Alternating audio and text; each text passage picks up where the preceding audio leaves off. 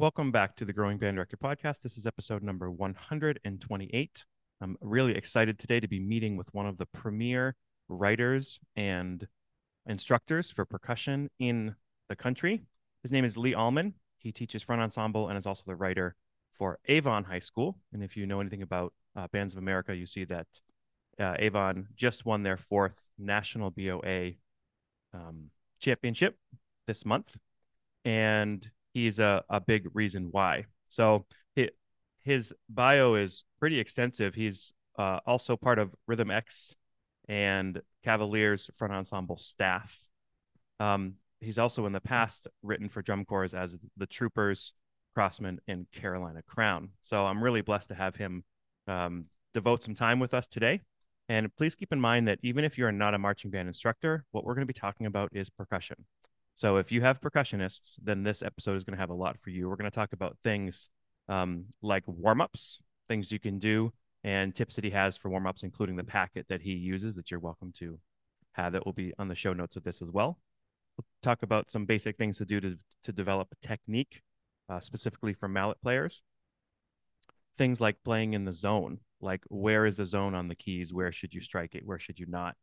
Options you have and things like that. When do you use right hand lead? When do you use left hand lead? All these things we're going to talk about. Arranging tips. If you're writing for your groups or you have an arranger, I would also mention, please make sure that if you have somebody who is a front ensemble or mallet percussion person that you know who's a friend of yours, please send them this episode so they can learn as well. We're going to talk about instrumentation, like how many of each should you use depending on your group and what kind of students should go on which instruments and all that. And then he's got a lot of do's and don'ts, things that people do and maybe shouldn't do, and things that over his time teaching he's learned that should help all of us. So buckle up. Here's Lee Allman. Lee, thank you for being here on the Growing Band Director Podcast. How you doing today? I'm good, Kyle. Thanks for having me. Hey, it's the pleasure's all mine. Trust me. So you're in Indiana and sort of a hotbed of a lot of amazing programs. Can you tell me a little bit about that sort of situation, maybe what makes it tick and what's so special about your area? Uh, Indiana has always had a great band scene through ISMA, and just with the longevity of that and the proximity of everyone, it kind of has a friendly competitive effect that we tend to kind of drag one another upwards. Mm-hmm. Yeah, it's very highly competitive, but in a friendly way. And I assume the directors are friendly with each other. Yeah, absolutely. We're all out there fighting the same fight, putting in the same amount of hours. Absolutely. It's a supportive community throughout the Indianapolis area. I'm just Yeah. happy to see. One thing that's important for people, I think, to understand is even though you're working with one of the top programs in the country, just because your program isn't one of the biggest or top programs in the country, you're putting in all that work too. And sometimes teachers don't get recognized for that. So on a week of Thanksgiving, I want to thank all the teachers out there. Absolutely. Absolutely. So let's talk a little bit more about Avon. Tell us what you do there and kind of what makes Avon tick. So this is my 12th year working at Avon. I started as just being a front ensemble instructor. And over the years, I have grown into arranging for the front ensemble, was the percussion director for a couple of years before then handing some of the administrative duties off to Tony Cook, who now runs the percussion program.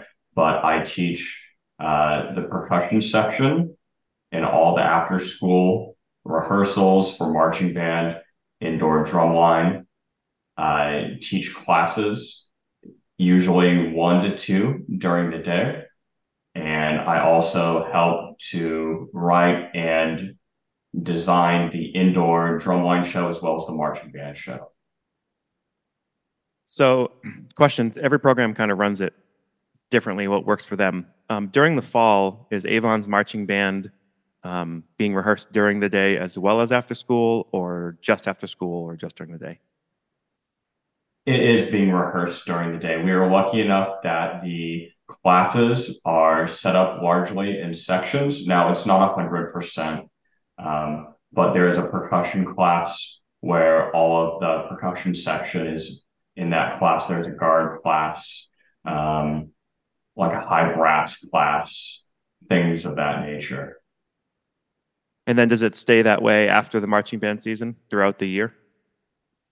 We then go into a more traditional concert band for the wind ensemble, but because we have the winter guard and the indoor drum line, we still have a class for that during the second semester as well, during the WGI season.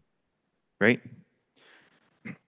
So you're going to provide your warm up packet for all our listeners. Is that true? Yeah, Yeah.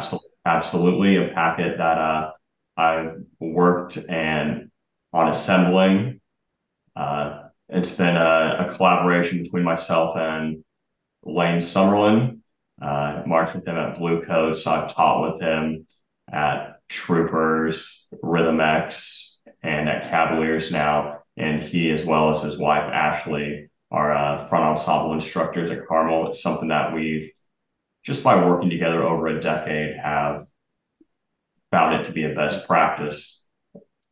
And one of the things that I love that you wrote in your show notes was that it's important that you do less or more simple things really well than try to do everything that's really hard. And I wanted to highlight that because I think that's a huge correlation to just the general band world. I think so many of us try to achieve high enough repertoire that our concerts are not as clean as they could be. Um, so I appreciate that comment. Uh, Absolutely. I think in an ideal world, um, simplicity and high achievement is always better than doing more complex things and really struggling with them. Because in any ensemble, you're going to have the advanced students, those that are in the middle, and those that are just starting out. Mm. And I think I always try to engage the advanced students, challenge the intermediate ones, and then with the beginners, give them something that they can achieve and grow throughout the season. So what percentage of rehearsal time would you take when it comes to warm ups? If I had, say, an hour with just the front ensemble before we needed to move to full ensemble or before another section joined us, I would take uh, 15 to 30 minutes. But in that 15 to 30 minutes, it would usually be geared at if we're going to say we need to improve upon a scalar passage in the music. The warm up would focus on getting our hands moving, working on our rhythm, and then it would very quickly transition into supporting and fixing part of the show music. Um, so that way there's always a clear and immediate transition out of the warm-up routine into the show music. I found that to be the most helpful way to get the students engaged and really focused and caring about the warm-up routine. If it exists in its own bubble, it's admittedly not the most interesting stuff. Playing scales or playing chromatic fifths Yep. isn't the most fun thing to listen to. But if you can go, all right, we're going to work on our green scales and then we're going to immediately transition into a run in the show, they immediately focus and it helps massively. That pre-teaching is something that good band directors do too, right? I mean, you have a section of the music, then you design your warm up to do that. I think a lot of people do that, but I just want to reiterate that's obviously for all band stuff. How often do you use the Met versus not using the Met?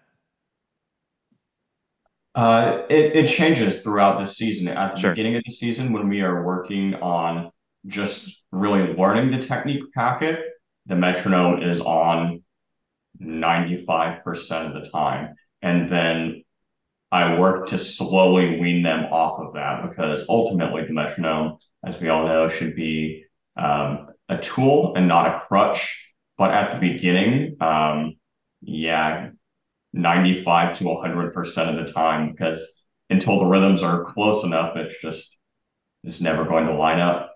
I And also by the end of the season, um, for warm-ups, usually the metronome is off, and I'll even just have a pair of sticks that'll help them establish the tempo and then be able to jump in if they need the help. But ultimately, by the end of the season, it's out of my hands, so they need to be able to survive on their own. It's funny you mentioned the sticks. I mean, we've all done that. You run a rehearsal with a pair of drumsticks, and it's great. But it's huge because I think there's a lot of young teachers who just start that way and they do the whole season with the drumsticks rather than the reliability of the metronome. So I just want to make that plug again. It's worth the investment if people don't use a metronome. Figure out your speaker situation indoors and outdoors and all that. And because us as teachers, first of all, you got to think about it, the tempo more than helping the students, and then secondly, like we're imperfect, just like the students are imperfect. So that metronome, it's not a replacement. That you use it at the end, I think is wonderful. Yes, and it also allows you to, it frees up your hands. The metronome doesn't, and allows you to circulate around the room as well. In the warm up in general, you had focus on three different elements. You think your warm ups need to focus on great rhythm, proper technique, and sound production. So, what are some ways that you work on great rhythm? We already touched on that briefly, working on a metronome. Yep. Um, it's really helpful to, if students are struggling with that, do call and response rhythms, because if they can't play a rhythm and they continue to struggle to execute a rhythm perfectly, until they hear it, they're going to continue to struggle with that. So just doing simple, I play it, you play it back and forth. Um, it also will really help to have do an additive process, having people central to the ensemble play that. Um, Another way is to slowly wean them off the metronome by going from quarter note metronome, play the same excerpt, go from quarter note metronome to half note metronome to whole note metronome, or you can even put it where the metronome is on the upbeat, so Mm, that again it's a tool and not just a crutch. Sometimes we already mentioned this, performers can end up being what I call metronome zombies, where they just follow the metronome, but they're not actually being analytical hmm with it. It's great, and we're going to get into the tone production and technique here in a little bit too. Okay, so you mentioned that in one of your tips, sort of later on that we're going to get to, um, that most of the time the writing that's done should be done with a right hand lead in mind. So, as a non percussionist, when I would teach my percussion class, and say we're doing mallet exercises, technique exercises, most books will have it as a right hand lead and a left hand lead, and then you practice both. Do you practice both evenly, knowing that most of them are going to be right hand leads, or do you practice more with a left hand lead, knowing that? Admittedly, in the front ensembles I teach, it is 100% right hand lead Okay. until we get to a portion of the music that demands that we work on left hand lead. Is it a little bit narrow in its goals? Yes, but in the front ensembles I played in and teach, I would say the vast majority. It's uh, it's rare that you get music and you go, oh, that's left hand lead. Okay, we need to Mhm. work on that. Years will go by sometimes before you really need a part of the music will work on right hand lead. It's just the vast majority of the students are comfortable with that way. And it's something to go back and listen to in music that you've heard front ensembles, is to watch the video and then listen to it and then realize that I would say upwards of 90 to 95% of most front ensemble music you've ever heard is right hand lead. So, as a non percussionist, I've been teaching a long time, but I have a question for you that I do not know the answer to. How do you determine if a passage needs to be left hand lead or right hand lead? The Let me see, the best way to say this is the orientation of the notes. So if you're going to play, say, in 4/4 time, you're going to play eighth notes. If you were to play notes in order C, B, C, D, then E, D, E, F, G, kind of has this motion where you're kind of climbing up the instrument. So you would see that and go, okay, that's the left hand, that's right hand lead. But if you were to say have 4/4 again, and you would play like C D E F D E F G, the order of those notes dictates the best way to keep the mallets out of the way from hitting one another. I can picture that. That helps. Thanks. Yeah, absolutely. So I have two things I want to mention on that. One, we're going to talk about where to play on the resonator here or on the key in a minute. But before that, what was I going to say? Oh yeah. So if you have, even if you're in concert percussion, I'm just going to make that switch here. For any parts that your students are playing, I would advocate that the teachers actually go back to a marimba or a vibraphone or whatever and play the part at their own technique level, because when you have to sit down and play it and then you figure out those stickings, then you mark that in your score, and that's what you help teach the students. So I think people, even if they're not percussionists, need to learn the mallet parts the best that they can to be able to help their students. Absolutely. And it'll help you realize why the students are struggling. You go, oh, I struggle in that exact same spot too. And maybe if I'm a band director and supposed to be the expert, maybe I should figure this out to better Yep. help them as well. Yep. Okay. So next, let's talk about sound production. So let's start with, what's the biggest mistake that you see? You watch groups and your own students and all that. What's the biggest thing? One of the biggest differentiations between full mature sound quality and then thinner and less mature sound quality is where you strike the instrument. In front ensemble world, we are essentially in a volume contest with a battery and a horn line. So we are going for the biggest, most full sounds all the time. Mm-hmm. And that means that striking the key directly over the resonator is our best option. Now, in the concert world, that's not always the best. And in fact, on nicer rosewood marimbas, you will intentionally strike slightly off center because it gives a more round sound. But in front ensemble, we want an immediate attack sound that's going to blend with the battery. And that also gives us maximum volume. So that's our best place to strike the instrument. And that's something that you work on during your technique portion of the rehearsal as well.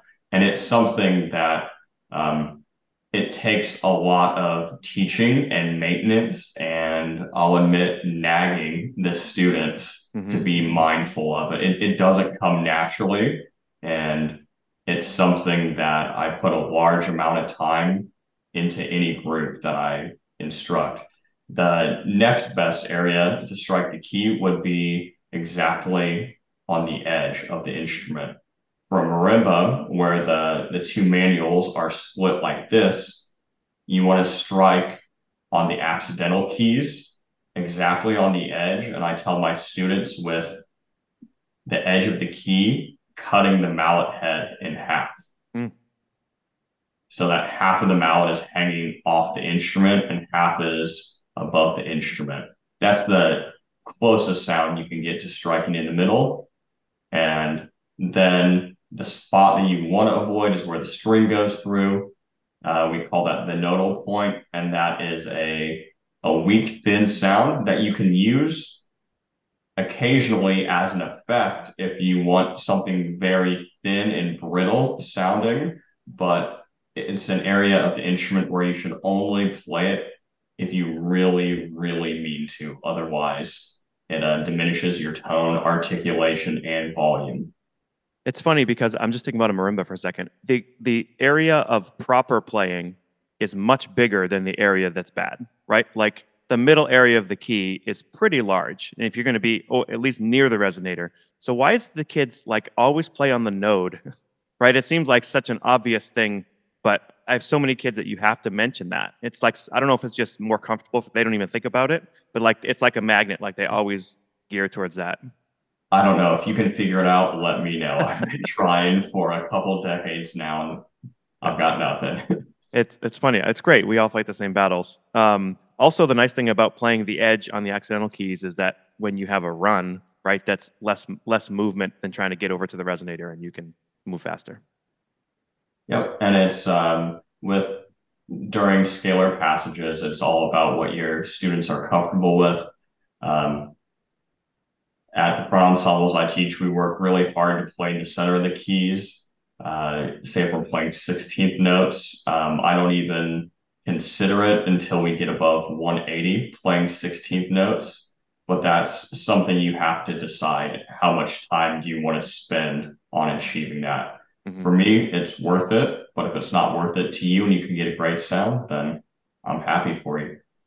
So when you write for the front ensemble, um, do you write on a keyboard? Do you write on an actual instrument, or do you just put it kind of in your head because you can visualize it? When I write, I'm sitting at the desk that I'm currently talking to you from. I have a MIDI keyboard in front of me, but I usually do not write in front of an instrument. I have, a couple of decades of experience playing, um, but I will at times find myself like kind of in the air, like Hmm. mimicking it.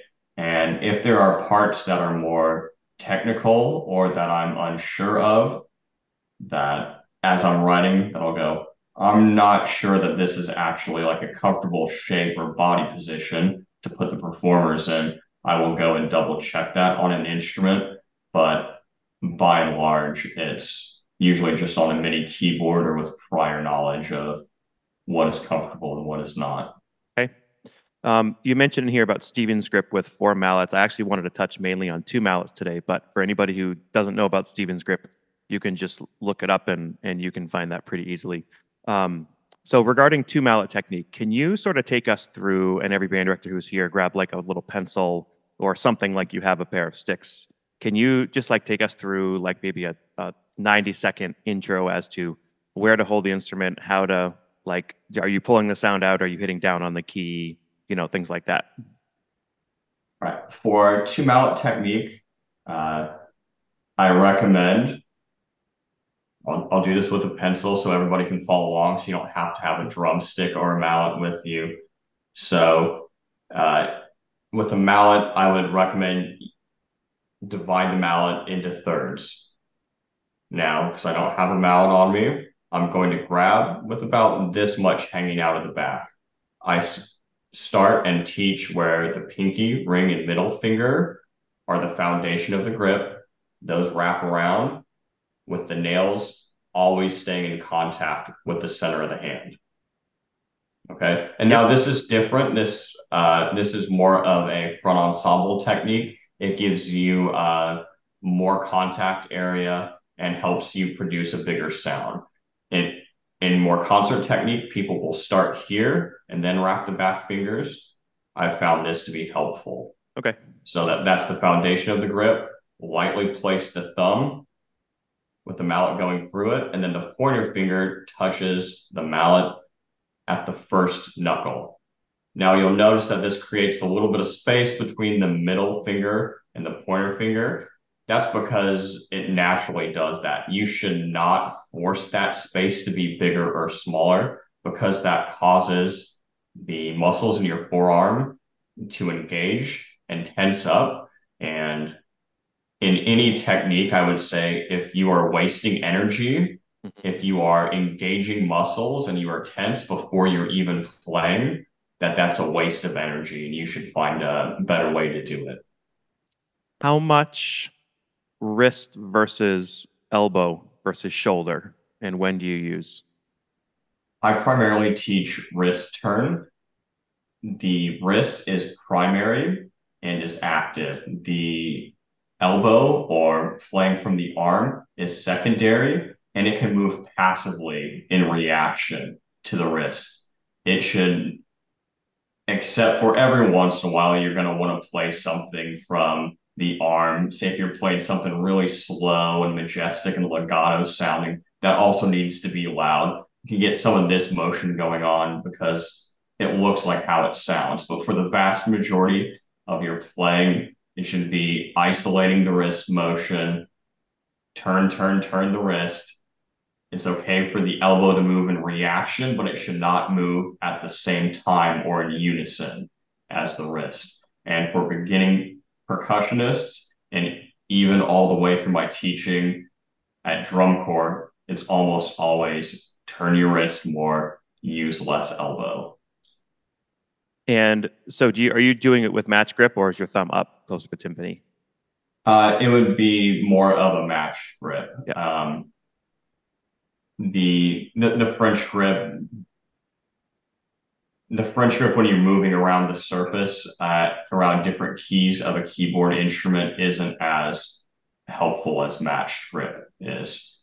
The idea being that matched grip allows you to move around the instrument and not change the variable of this, whereas when students hold this, they end up starting to play like this around the keyboard instrument, which fundamentally changes the wrist turn. So I'd like to get into some arranging things. And even for people who are not considering themselves arrangers, I will say this. I think there's a balance. I'm just going to talk to the concert band side of things for a second. So I just did an arrangement. It feels weird talking to you as a prolific writer. I did a 5 for 5 percussionists along with a piece that my wife was doing because she bought the piece because it was like exactly what she needed. But I'm just going to say it's one of these old arrangements and the percussion parts are awful. It was like cut and paste, cut and paste, cut and paste. So I took the 5 students that were in that group, and I know them pretty well, and was able to arrange for their skill level. It felt like mini front ensemble writing. So I think people need to consider their percussionists, and if you do have something that does not really use their talents well, consider rearranging it as long as it's within the what would I say, the intent of the composer. Even in an idiom where we don't typically rearrange the music, I think that if it's best for your students and good for the music, then I'm down for it. But in the beginning of your section of arranging tips, you wrote something that was really cool. Let's see. I basically said that you should write stuff that is not awkward to play. Yes, it should be idiomatic of the instrument, and it should be achievable, and the student should feel like their efforts are going into some of the principles we already talked about, great rhythm, technique, and tone quality, not just like feeling like their hands are being wrapped up in themselves. There are a few things more awkward than a part where it feels like you're being contorted. So and it's something that band directors, even if you just have a small amount of experience getting on an instrument, you can quickly figure out the things that don't feel great. And it would be akin to me, a percussionist, not realizing that I'm writing across the break in a clarinet. That like it sounds great on my computer, but then if you hand it to a Mm. student, you very quickly realize that there's a technical limitation. So again, even for people who are percussionists, but maybe have way less experience than you have, I would advocate if you're not sure if you should have a marimba around to check your parts, you should. Like play through the stuff to make sure. Now you have the bank of knowledge to not have to do that, but for younger teachers, I say we should. And also, we talked about this earlier, but in the music, um, keeping it simple, more effective that way. Uh, yes, in marching band, drum corps, and indoor drumline, clarity of intent is king. The audience and judges need to be able to hear and understand what you're playing the first time. Mm. And there's of course a balance to that. You can easily get too simplistic, and it comes across robotic or kind of artificial or not human sounding. But the goal is that people hear it, they like it, they understand it. And the easiest way to do that is to only have a couple ideas going. It's okay to have all of your mallet percussion playing the same parts. It's oftentimes a great sound. where it's kind of a blend of the marimba, xylophone, glockenspiel sound.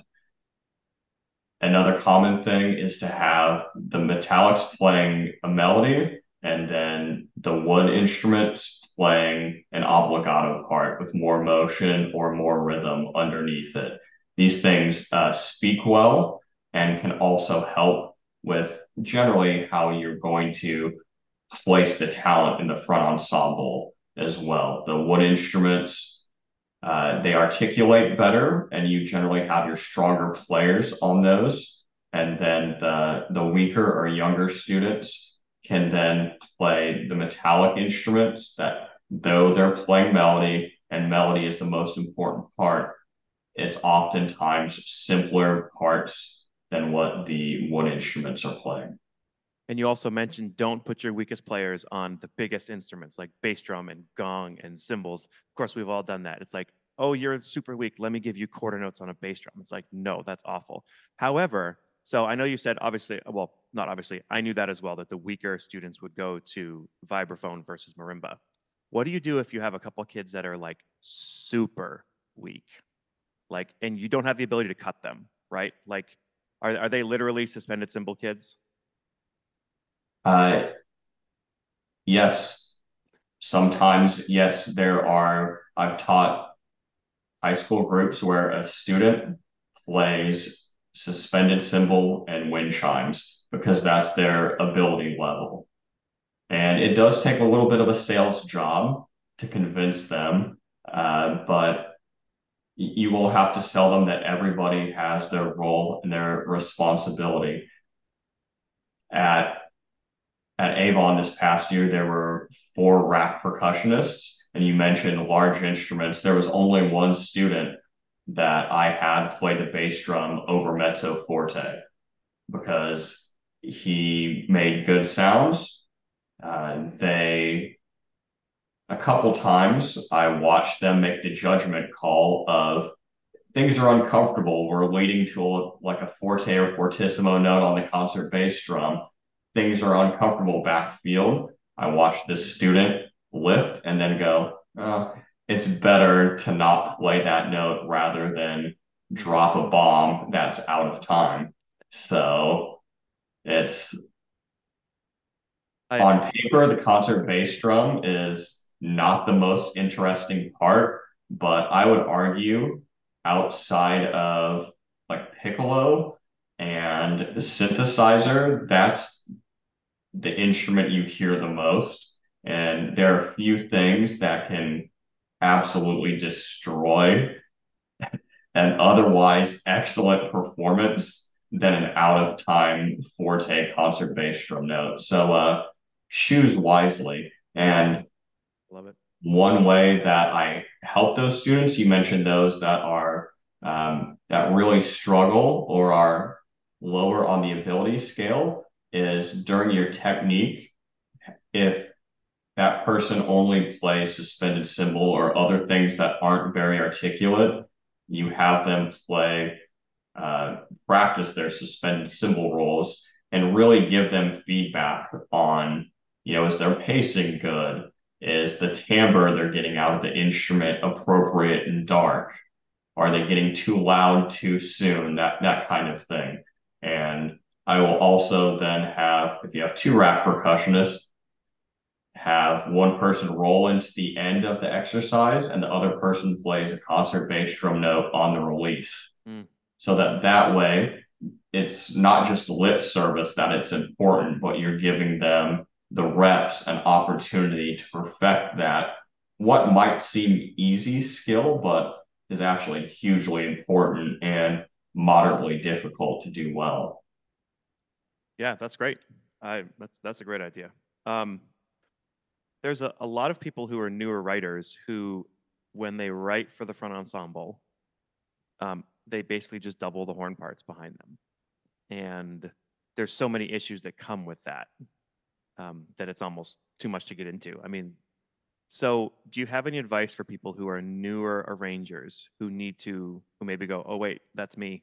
Um, how do you approach sort of on a macro level the arrangements? You basically say, okay, here's the chord progression, and then I'm going to write an entirely different soundscape that goes with it, or I know there's sometimes where you want everybody on cymbals. There's sometimes where you want everybody on keys, or vice versa. So what is sort of like an easy way to start thinking about not just doubling what's already in the horn book?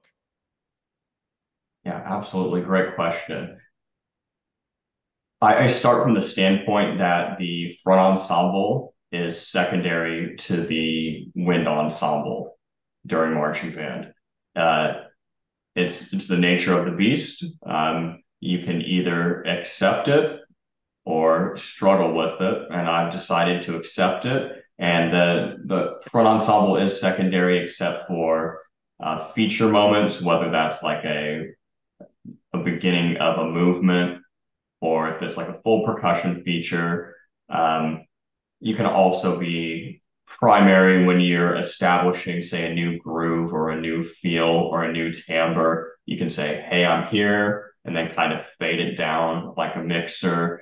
Other times where you can be primary would be flourishes in the fill bar, as Jay Webb would call it, usually the fourth bar of a phrase that crescendos or decrescendos to the next thing.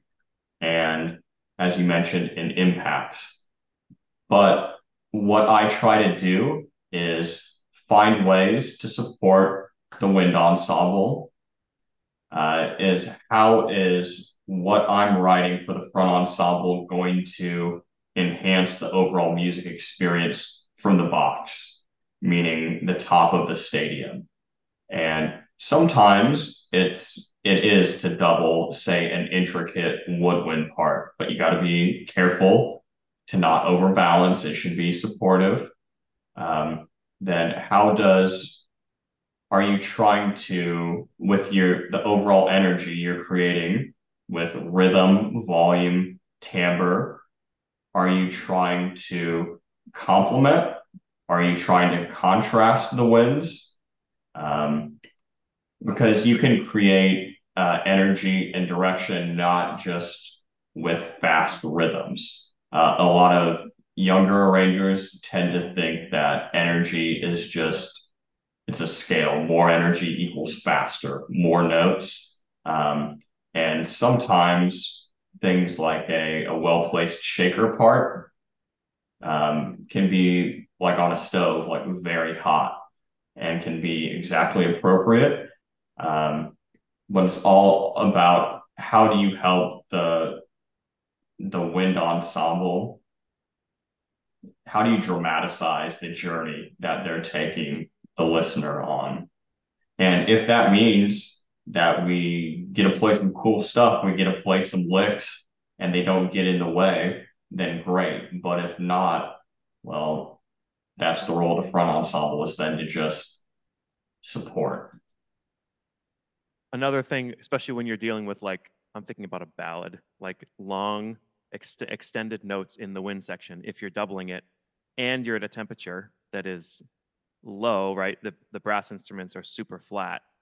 And I mean, I've heard so many bands that just double it and it's so out of tune. So, like, just staying away from it, especially like where I'm at, we don't really play indoors at all. It's all outdoors. So later in the season gets pretty cold. So people need to think about the temperature they're performing in as well. Um, Getting into the electronic writing a little bit, I actually wanted to just list a couple things that you wrote here because I think they're just brilliant. Some of which I knew and some I didn't know. So tips for writing electronically. Electronic writing should largely support and double the winds. For long tones, avoid doubling baritones, euphoniums, and trombones. It will muddy up the sound. Instead, double the mellophone through trumpet range.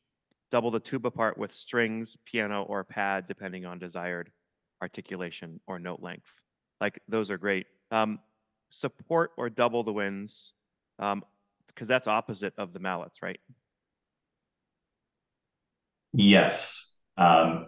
Usually the mallets are providing some kind of motion, a counter line, or like I said, motion, just filling out arpeggios or something that is um, you don't necessarily hear it, but you would miss it if it was Mm-hmm. gone. Mm-hmm. But with electronic writing, it's fully encouraged.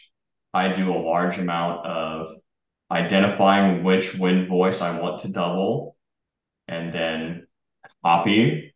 directly in Sibelius and then paste it into the synth part and then go back and edit out things that might not speak well or might not be playable. Hmm. Maybe it's like above an octave range. But yes, the synthesizer should largely enhance and seek to deepen or richen the sound of Hmm. the wind ensemble. And the second point you mentioned, avoiding doubling the baritone trombone range, it seems counterintuitive because if you think about the triangle of balance that we've all seen where we want the lows more prominent, the a lot of percussion instruments are in that register. If you think of like the low range of a vibraphone, like F below the treble staff through maybe like F first space and treble. And if so, like low to mid bass drums hang out in that register, the low drums on quads, Hmm. toms on a drum set, that range on vibraphone. So we already have a lot of volume in that frequency range, and putting that in the synthesizers makes that even worse. And you will have frequency fighting, and it will end up not enhancing but hiding that sound of the baritones. And it's something that took me much longer than I care to admit to realize. Well, But you just helped a lot of people not have to take as long to realize that. That's awesome. yeah, Also, there's also so much power in that synthesizer because, like, I think one of the biggest problems around the country is that people who overbalance the electronics, right? You're right. They need to deepen and support the wind section, but if you have a wrong level, man, it's just gonna overpower it, and it's so easy to want to do that, right? Because you can make your band of whatever sound like whatever volume you want them to sound. So sort of what's your threshold as you're going for what you want? Is it just like where's the wind sound and then I want to support that? yeah. So I say the wind volume is here. The synths either need to be here, just below that, or at ends of movements, ends of shows. It's okay to go this much more. Mm-hmm. It's pretty accepted that like, okay, we're bringing the house. It's the end of the show. It's big. It's majestic. Let's get grandma to stand up and clap. Those are the moments where it's okay to get them a little bit above the winds, but even then, you need to be very, very careful about it because you can just easily make your wind ensemble sound small, which is a cardinal sin. And another huge thing, I mean, if anybody who plays any piano knows, if you go to play like an F major chord down on F3 or F2, like it just sounds awful. So as you're writing for synth, keep them open fifths if you're down below middle C, maybe. Don't give low chords unless there's maybe a, a reason, but I can't really think of one. Yeah, absolutely. Actually, at the end of Avon's show this year, we had that where we were playing Great Gate. And so we had the piano part in the synthesizer from the original, but we had to be very careful with EQing out a lot of those lows. And that was because it seemed appropriate for the effect and the original source material, but it was something that we did with a lot of care and precision. And uh, speaking on emitting thirds, we know that synthesizers are fixed pitch instruments.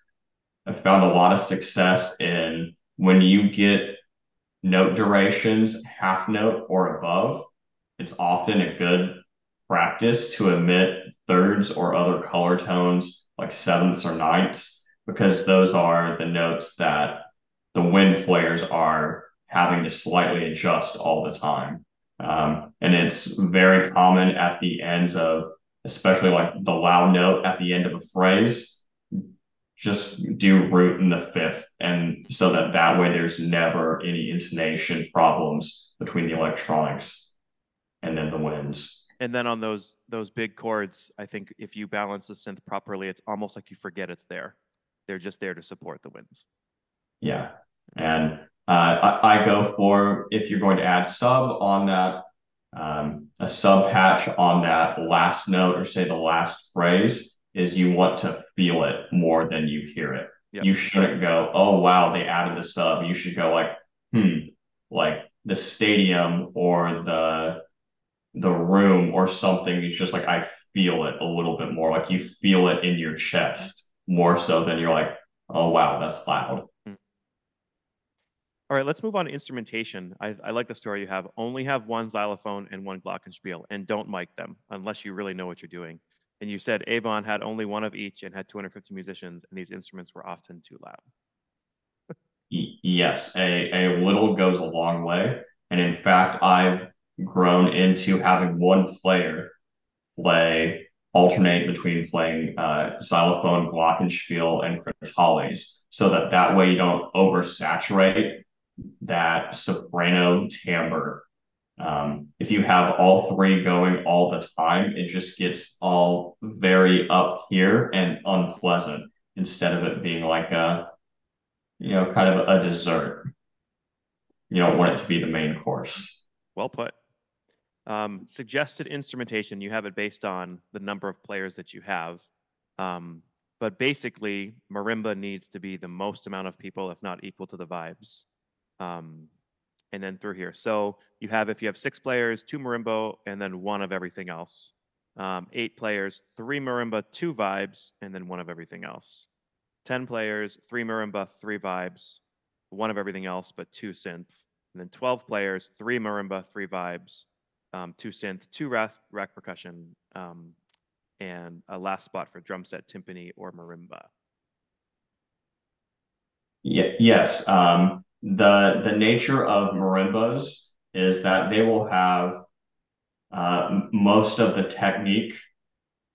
That's where you get a lot of your, for lack of a better term, technique points Mm-hmm. in a front ensemble. And the best way to get a full concert hall type sound all the way up to a press box is to have more players. You also end up vast majority of the time doubling marimba parts at the octave, where you have a high octave player and then one octave below that. It just deepens the sound. Mm.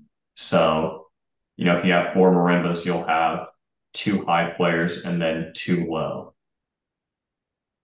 But that will also help with usually the depth chart of talent that I've found that happens in front ensembles that then you have enough places for the talented, hardworking, high achieving students to showcase what they're doing.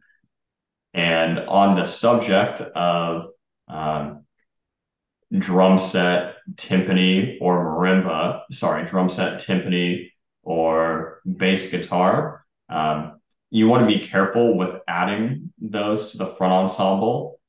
You should only add those instruments if it supports the style of music that you're playing. Uh, Avon hasn't used timpani in a long time Mm-hmm. because it feels like only certain parts of our show really require that instrument. And it's a lot of work to drag timpani around. And it's a great way to destroy your timpani as well. But now there's a lot of groups that use it really well, have figured out a way to care for the instruments and to transport them. And it's a central part of their sound. So I already mentioned Lane Summerlin, who teaches at Carmel. Carmel has timpani because they play more classical music and they don't have a drum set. Avon, we play classical music, but usually a little bit more on like a modern kind of pop classical type sound. So we have drum set and not timpani just because it makes sense to have those in the style of music that we play. And on the subject of bass guitar, I would say be very, very careful of adding those in marching band front ensembles because it's difficult to match articulation and sustain to the wind instruments. And the bass guitar hangs out in that aforementioned mud range Hmm. of in the bass clef range, and it can muddy things up. But if you're doing a jazz show or something that requires it, have at it. But I'd be careful adding it without great reason. Yeah, I could also imagine, a lot of times if we have a bass player and we want them to be in marching band, we put them on a bass drum, right? Like that's just an easy, simple move, or something else in the front ensemble. I guess there is a case that could be made for, say you have an amazing bass player who really is like maybe your best player, and the kid really wants to play bass. The bass has an enormous range. So you could basically treat that bass player as part of the horn line, but not necessarily playing anything down in the bass clef, making it maybe get more in the treble clef. I'm just thinking about a reason why maybe 1 out of 100 times you might use a bass player, but your point is taken as far as not treating it as a quote unquote bass. Yes. And like you mentioned, the upper range of the bass guitar can actually speak really well, sometimes a little too well, Mm-hmm. but that's one solution if you have that great performer and you want to include them is get them more in the upper range. And it can at times blend well with like the mid voices, like mellophones, altos. It's one strategy to give them something besides the long notes and having them in the low register all the time. They also might be one of your soloists. There's all these chamber music things that happen in all the shows now, and there's one front ensemble with the bass player as the soloist. Would Yeah. work well as too. One thing we haven't talked about is mallet selection. I think that's probably a pretty deep subject that we can't really get into too much, but sort of if somebody doesn't really have any idea, are there some basic principles as to which mallets to choose and maybe somewhere to go that sort of has is a guide for, okay, if I'm on marimba, here's a couple pairs of mallets that I should have. If I'm on vibes, here's a couple pairs of mallets. Yes. The general principle is that in front ensemble, the mallets are going to be heavier. So that will help with overall volume production and length of tone. And all the major companies have, if you go on their website, they will generally categorize things between concert and or marching mallets. Now there is an in-between area where you can use both. They blend well with one another and then with the other instruments mallet selections as well. And it is worth it to spend the extra money to get marching mallets. If you're already doing marching band, you're spending a certain amount of money just to do that. I understand every program situation is a little bit different, but if you're doing marching band, you're already spending a good amount of money. Spend the money on high quality outdoor mallets because it'll only help how your front ensemble sounds. And if you buy concert mallets, you're going to break them and have to replace them anyway. Amen. Yeah, it also saves your concert mallets. Yeah, absolutely. Um, And when mallets are heavier, they're louder. And the students will struggle at first with this, but ultimately they can lay things at a lower height, which will help you be more accurate than having to play with light concert mallets and kind of go caveman style on the instrument to Yeah. be heard. It's like to make a golf analogy. There's a reason there's a pitching wedge and a five wedge, a 5 iron. Like they're different. We use them differently. Don't just try to muscle up the pitching wedge every time. Yeah, Also, absolutely. there's nothing more caveman than grabbing onto a mallet and going to use it and seeing the electrical tape around the middle because it's snapped, but you still need to use it. You know what's funny? I swear they break all at the same time when it happens. Like you spend $1,000 on mallets or whatever it is, and then and all your teachers say you're good, and then before you know it, you're not good anymore. So one thing I'm bad at is spending a certain amount of money every year. Tend to spend a lot of money at once and then go a couple of years and then have to spend a lot of money again. That's just my own personal story. It's kind of like when you move into a new house and you put light bulbs in, you put Totally. them all in at the same time, and then they all start to die at the same time. Also, one thing that can help with budget with mallets is many companies you can keep the mallets. A lot of times, mallet shafts don't always break, but the yarn becomes frayed. You can save those mallets that the shaft is intact, but the mallet head is frayed, and then send them back to the company to have them rewrapped. And most companies are happy to do that because it's less material on their end. And it also shows them that you're taking care of their equipment and you care. It's that you want to work with them. You like their product. Yep. Please, here it is. We took it, but will you fix it for us? It's No. it's funny you just kind of segue into that. Something else I was thinking about that is funny, like what so timpani mallets, same thing. You can, rehead them. You can buy the little pack, I think of what, $6 or $7 or something. It's a little felt thing, and then you can with two hands you can remake it like brand new. It's funny, I always go, so why do these fray so much? And then I think about it. Well, if you're a percussionist playing timpani and you're sitting back there listening to the flutes work on pitch, and you have this little fuzzy thing, you can just easily kind of pick at it, and you probably don't mean anything by it, but everybody, I want you next time you go into your band room to look at your timpani mallets and see, do they look like Einstein's hair? And if they do, maybe trim it a little bit, and then just order some of those replacement heads, and they're super easy to do. But before you know it, you'll have a whole rack of new timpani heads. Sorry, new timpani mallets. Mm-hmm. Yeah. And then last thing I want to do here is get into you have a ton of do's and don'ts here of things that are great for people. And if it's okay with you, can I put your show notes up on the website as well so that people can access all this information if they want to? Yeah. Yeah, great. Okay, so number one, location. Do put them in front of the field on the 50 unless you really know what you're doing. Don't put the front ensemble in the back or off to the side. This creates many problems with ensemble's timing and power for amplifications. Even though the visual people always want to do something weird, it's funny. I have John, my visual guy, sort of in my head right now because anytime we want to move him off to the side, or one year, God forbid, we were actually backfield, he just hated the entire experience. And I apologize in the back. It was great visually, but musically not so great. And if you take anything from this, please, that last point, please, there's a reason why the top drum corps and marching bands and indoor groups do this. The way I handle this is whenever a visual person wants to change where the front ensemble is, I say, great, since you're influencing me, I get to write some drill charts this year.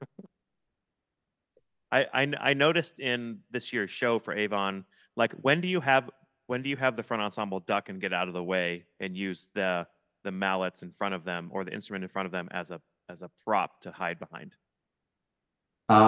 Sometimes, well, it's honestly when we're not playing. That was about to be a dust statement, but it helps if, say, there's something, a visual event happening on the 50, the pit's not playing. The pit isn't the focus. They're not part of the movie and they're not part of the soundtrack.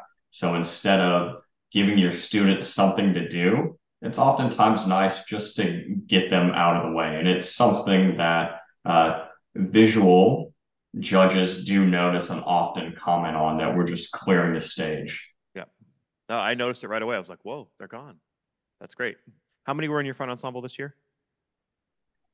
I think it was 25. There was no number for 25. So with 25 kids, what were they playing? Had 8 on marimba, 9 vibraphones, one person that played glockenspiel, xylophone, and crotales, 2 synthesizers, 1 drum set, and 4 playing rack percussion. And it was a lot. It's a monster task just because of the size of the ensemble. It's very wide, but it worked out acoustically that even pre-amplification, things sounded in balance and Yeah. characteristic. And you must have an enormous band room and storage area because I think that would take up my entire band room. Yes, there's a closet that we have outgrown, and we're currently figuring out other solutions so that not only can we store, but the kids can practice in that room. Yeah, that's a good problem to have, isn't it? Um, you also mentioned ensemble timing, when they should look at the drum major, and more importantly, when they should not look at the drum major.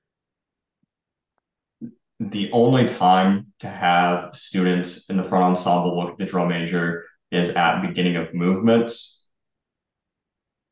maybe during like an 8 count applause point. Mhm. If you have the front ensemble watch the drum major, physics of sound say that they will always be ahead, right? We clean the ensemble from the back of the field to the front. So if the person on the back hash is watching and playing with the drum major's hands, their sound is physically going to take longer to get to the audience than the front ensemble member that is also watching. Um, it's counterintuitive. As musicians from the beginning of concert band, we're told to watch, watch, watch. In marching band, you don't do it. Just please, please, please don't do it. And it will save you a lot of times. Instead, what you should do is establish one or two people in the front ensemble. Oftentimes, the person that is centermost or is playing a steady rhythm, or sometimes the most dense rhythms. So I think of like having one marimba player or maybe your drum set player.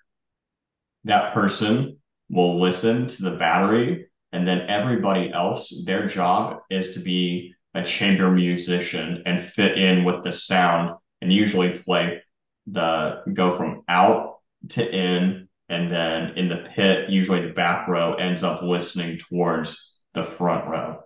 That's the best practice I've found to make the pit sound great on its own, but then also to achieve great full ensemble timing. And especially when you have the back row listening to the front row of the front ensemble, that's because I would say mainly because your best players are in front and you want the weaker kids listening to the stronger players.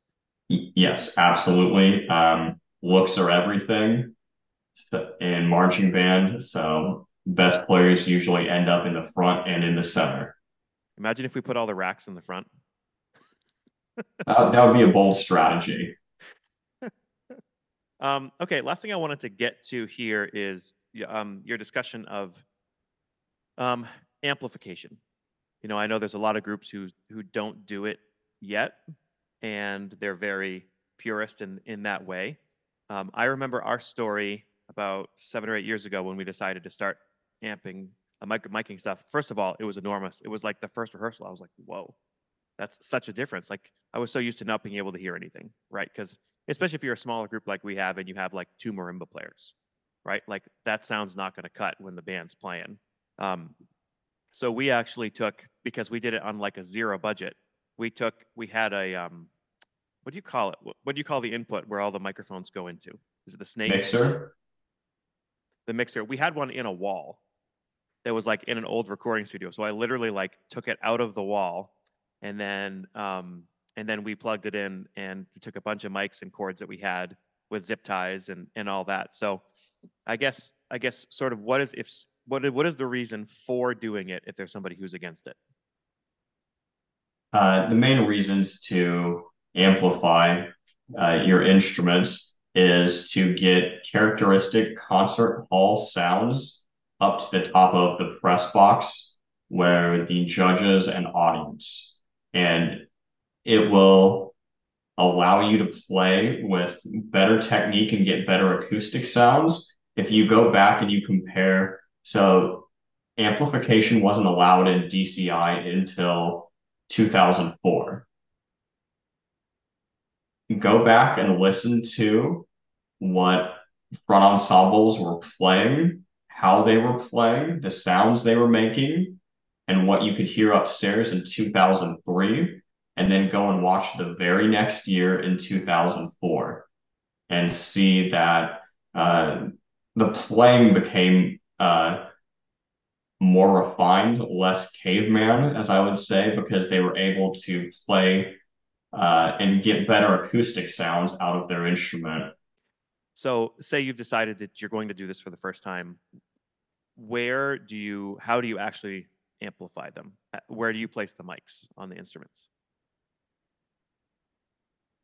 For marimbas, you will generally have two microphones. They will be underneath the keys. Every microphone is slightly different, but if you get the microphone placement too close to the instrument, it will get too much attack sound and not sustain or tone. So you have to mess with it a little bit, but it's usually around a foot or so is a good place to start. And then you can use your ears to just move it up or down. You use two microphones. Some people use three now. If they have extended range marimbas like say 4.5 or 5. But if you have a low A or a 4.3 marimba, two will do it. And you put one in towards the upper end of the instrument and one towards the lower end. So you're essentially dividing the marimba into thirds. Yep. And then vibraphone will usually have one. It's Vibraphones are difficult to amplify because the pedal usually ends up being close to the microphone. So then you have to make sure that your pedal isn't squeaking and you're not amplifying that. Been there. Yep. Yeah, that's a show killer when you hear a great band, we hear in the middle of a phrase. Um, but I would really recommend there is a lot of great resources. There is an outstanding Facebook group called the Marching Arts Audio Discussion that has a lot of people from expert level in amplifying and electronics in marching arts all the way through beginning band directors that are starting for the first time. The community is very helpful. It's all been archived, so you can search if you just want like first time microphone recommendations. Like I'm buying microphones, what do I buy? You can search that and find that. Um, it's an outstanding resource, and the community is really supportive, which is not always common on the internet. Love it. So a couple final things. First of all, I thank you very much for making the time here. And happy Thanksgiving to you if I haven't said so already. Hey, happy Thanksgiving to you too. Um, Tips for younger teachers. I usually ask this question, but I mean, I think everything we've talked about in the last hour are tips for younger teachers. Is there anything else that maybe is a general message that you would like younger teachers to know, or maybe something that you didn't learn except for through experience? Talk less, play more. Love it. Um, some people learn through talking, everybody learns through doing. If something is important to you and you then want it to be important to the students, you have to show them over time that it's important to you, whether that be caring for the instrument, taking great care of your instrument, whether that's you want the setup to look great, you want to line up your keyboards, or if you really are insistent on laying in the center of the key, something like that.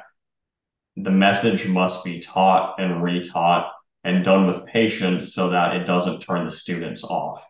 If you just try to forcefully teach it once or twice and Yeah. try to achieve it through brute force, you will oftentimes make the students resentful and then they'll do the opposite. Besides making sure we put our front ensembles in on the 50 and in the front, are there any other requests that you might have on behalf of all front ensemble writers and teachers for band directors? What are things that band directors can do for you to make your lives easier? Yeah, one other thing. Please put talented people in the front ensemble. Mm-hmm. Do not use the front ensemble as the remainder of the band. Um, Now, there are times, and I understand it, say, saxophonist, that's a senior, breaks their leg and they really want to be in it. Okay, cool. We can find a place for you. But the front ensemble can have such a huge positive impact in how your band sounds. And if you were only ever putting the misfits or lower achieving students in the front ensemble, you're never going to have a great sounding front ensemble or a culture of excellence, which is what we want in any part of the band. But because the front ensemble is the last section of the marching band that has really evolved, right? We had drums and brass and even guard before front ensemble. Sometimes there's an antiquated notion that the front ensemble should be treated less than. Please, please, please don't do that. It can be such a huge positive, but you have to build that. And because they're in the front, for the front ensembles that don't not only play an amazing level, but they perform, like their facial expressions and their pulsing and everything. When they're amazing, I mean, we've all had front ensembles that we watch and we can't take our eyes off the front ensemble. We can't even watch the band in back because the front is so good. Yeah, absolutely. But it you got to have the right kind of person. You have to have the right talent, the right teaching. Invest in the front ensemble, and it is well worth your time, money, and effort. Lee, if there's people who would like to reach out to you for maybe some advice or opinions or things like that, I know they can reach you easily by Googling your name. Is that okay with you? Yeah, absolutely. I'm on Facebook also. Quick message, and I can get back to you. Thanks so much for spending your time, Lee. Appreciate it very much. Thanks for having me. I enjoyed it. We sincerely appreciate you taking your valuable time and listening to the Growing Band Director podcast. Your students are very lucky to have a band director like you. If you have any suggestions for episode topics or think you have an area of expertise to share on a show with us, please reach out. If you enjoyed this episode, don't forget to subscribe. And if you want to help spread the word, please give us a 5-star review and tell your band director friends to subscribe as well. We're available on Apple Podcasts, Spotify, our YouTube channel, and wherever you listen to podcasts. Thanks for listening to The Growing Band Director. See you next week.